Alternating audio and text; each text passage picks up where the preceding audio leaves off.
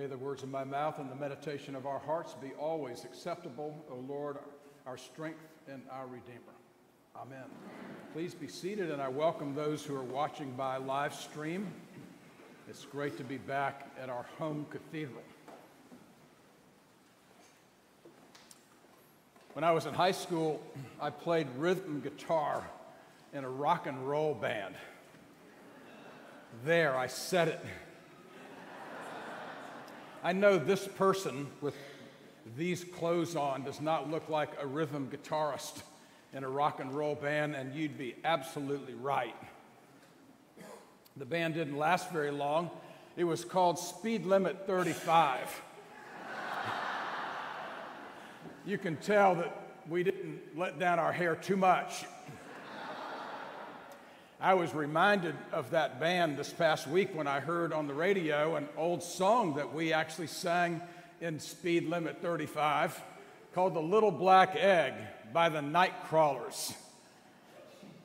We also played Turn, Turn, Turn by the Byrds and Wild Thing by the Troggs and Wendy by association. What I remember about that rock and roll band is that we didn't remember, and that is the several dances that we played for, we couldn't remember the lyrics. If you play for dances, it's important to remember the lyrics. I can remember we sang the first line of several songs, and then we sort of hummed our way through the rest of the song. We forget at our detriment. I love the story of the two couples who had a dinner party with each other, and they finished their meal, and the ladies adjourned to the kitchen, and the two gentlemen were still at the dining table. And one old guy said to the other, "We went to this fabulous restaurant last week. I commend it to you." He said, "What was the name of it?" He thought for a minute, thought some more. Then he said to the other guy, "What's that flower that we give to others when we love them? You know, it's red and has thorns." He said, "You mean a rose?" He said, "That's it." He looked towards the kitchen. He said, "Rose." What's the name of that restaurant where we went last week?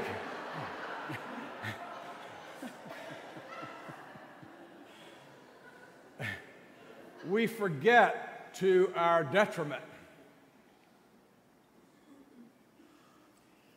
I had a good friend in college, my roommate, Scott. He woke up every morning happy. You know people like that? They get up every morning just full of joy. It's disgusting, isn't it?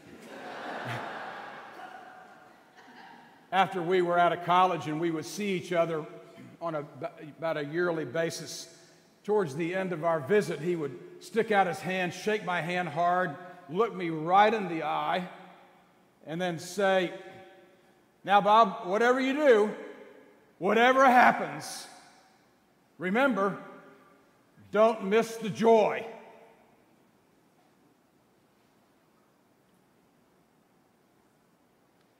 Jesus does not want us to forget the lyrics. And one of the lyrics in the core of the gospel is joy.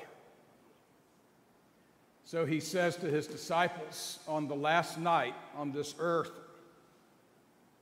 "As the Father has loved me, so I have loved you. I want you to abide in this love." Then he says something very important. Listen. "I have said these things to you so that my joy may be in you, and that your joy may be complete."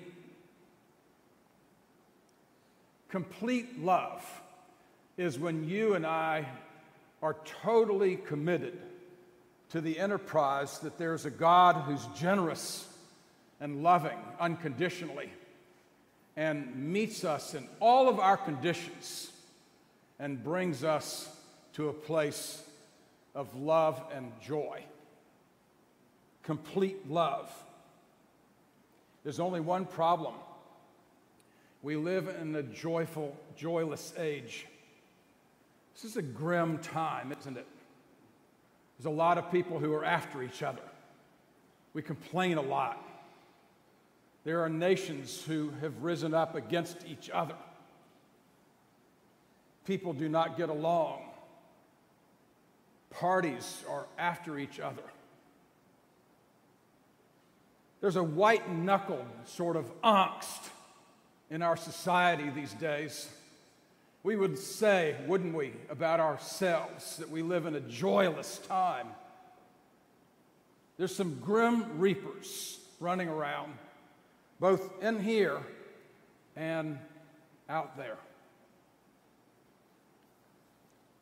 I think there are joy killers running around in here and out there, and they squelch and ruin joy. One of them is perfectionism. Perfectionism. Do you know people who are constantly and anxiously trying to fix themselves, making themselves perfect? And they try to fix you as well. Some of you are married to them. Some of us have adult children who do that to us. They try to fix us as they're trying to fix themselves and make themselves perfect. You remember Atlas? He tried to hoist the whole world up on his shoulders as if he could carry it. He could make it all well, bring it all into perfection. It runs onto the rocks, doesn't it? And it kills joy. Perfectionism will destroy yourself and others. Let me ask you, have you forgiven yourself for being imperfect? A second gremlin of joy killers is the frantic search for entertainment. Our culture spends enormous amounts of money to other people so that they can make us joyful. We pay Hollywood and music and sports enormous amounts of energy and money to say, I'm paying you to make me happy. And we know what happens, don't we? When the curtain goes down and when the ninth inning is over and the game is finished, we still have our own life left, don't we? We couldn't pay enough. We couldn't get enough people to make us happy. It kills joy, this gremlin of entertainment. It doesn't last. It finally leaves us empty. There's a third joy killer. It's called unworthiness. There are many people who go to many therapists in our society who say to the therapist, you know, I never received a blessing. I never received the blessing from a father or a mother or a mentor or an uncle or a teacher or a coach to tell me that I'm all right. And so I've lived these many years feeling unworthy. I didn't ever make the grade. I didn't make the cut. I wasn't included. I was disregarded for some reason because of the color of my skin or because of my station in life or my orientation or my accent or my national identity or. The list is long, isn't it? And it's pervasive. So many people, if you ask them, what are you worth? The answer is not much. I like the old saw of the guy who needed a brain transplant. The neurologist said you have three choices. Lawyer's brain will cost $250,000. Physician's brain, $500,000. The priest's brain will cost you $1 million. He said, a priest's brain, $1 million? How come so much? He said, well, it's never been used.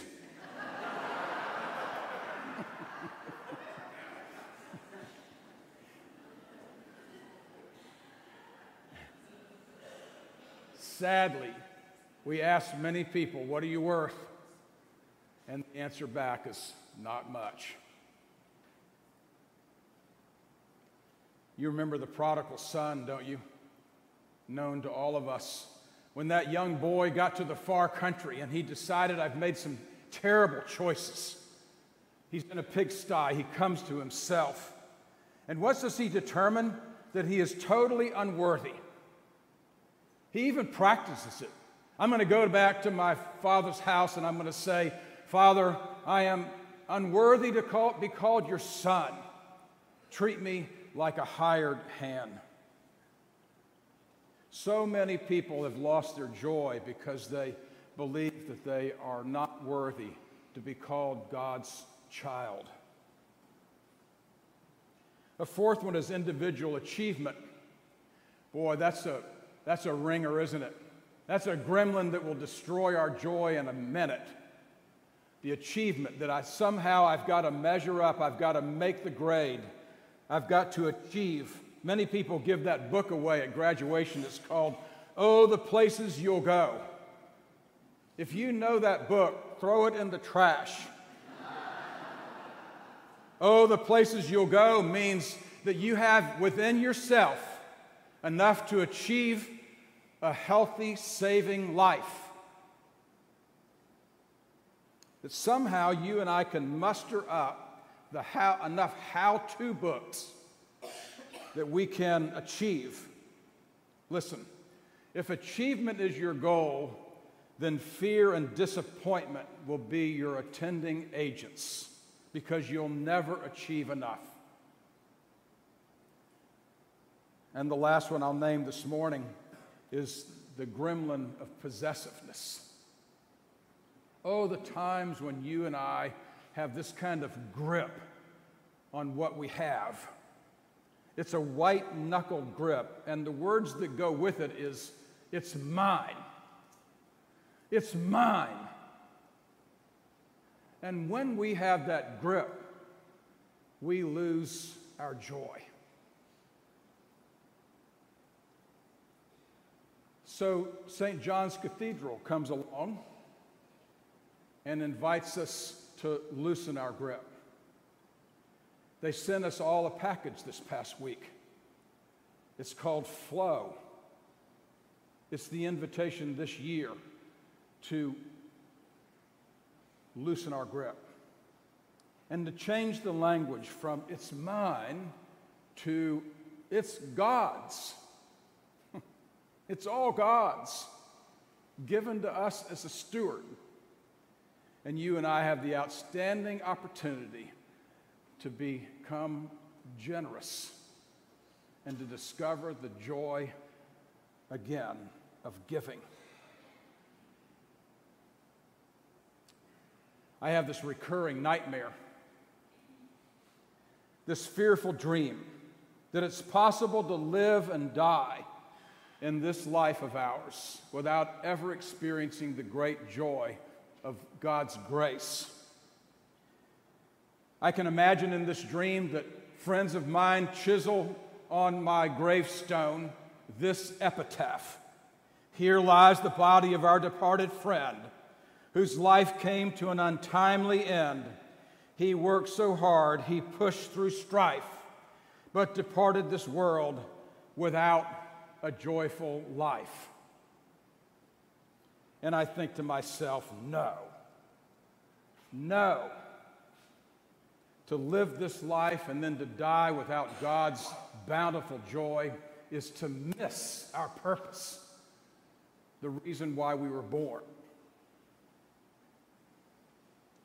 There's an antidote to this grimness, and it was tucked away in our gospel text for today when Jesus reminds us about the joy of God's love, that love that meets us in all of our conditions and tells us without question that we are loved, we're beloved, no matter what we've done, no matter where we've been, no matter what decisions we've made, no matter how bad we've done, God meets us and says, "You're my child.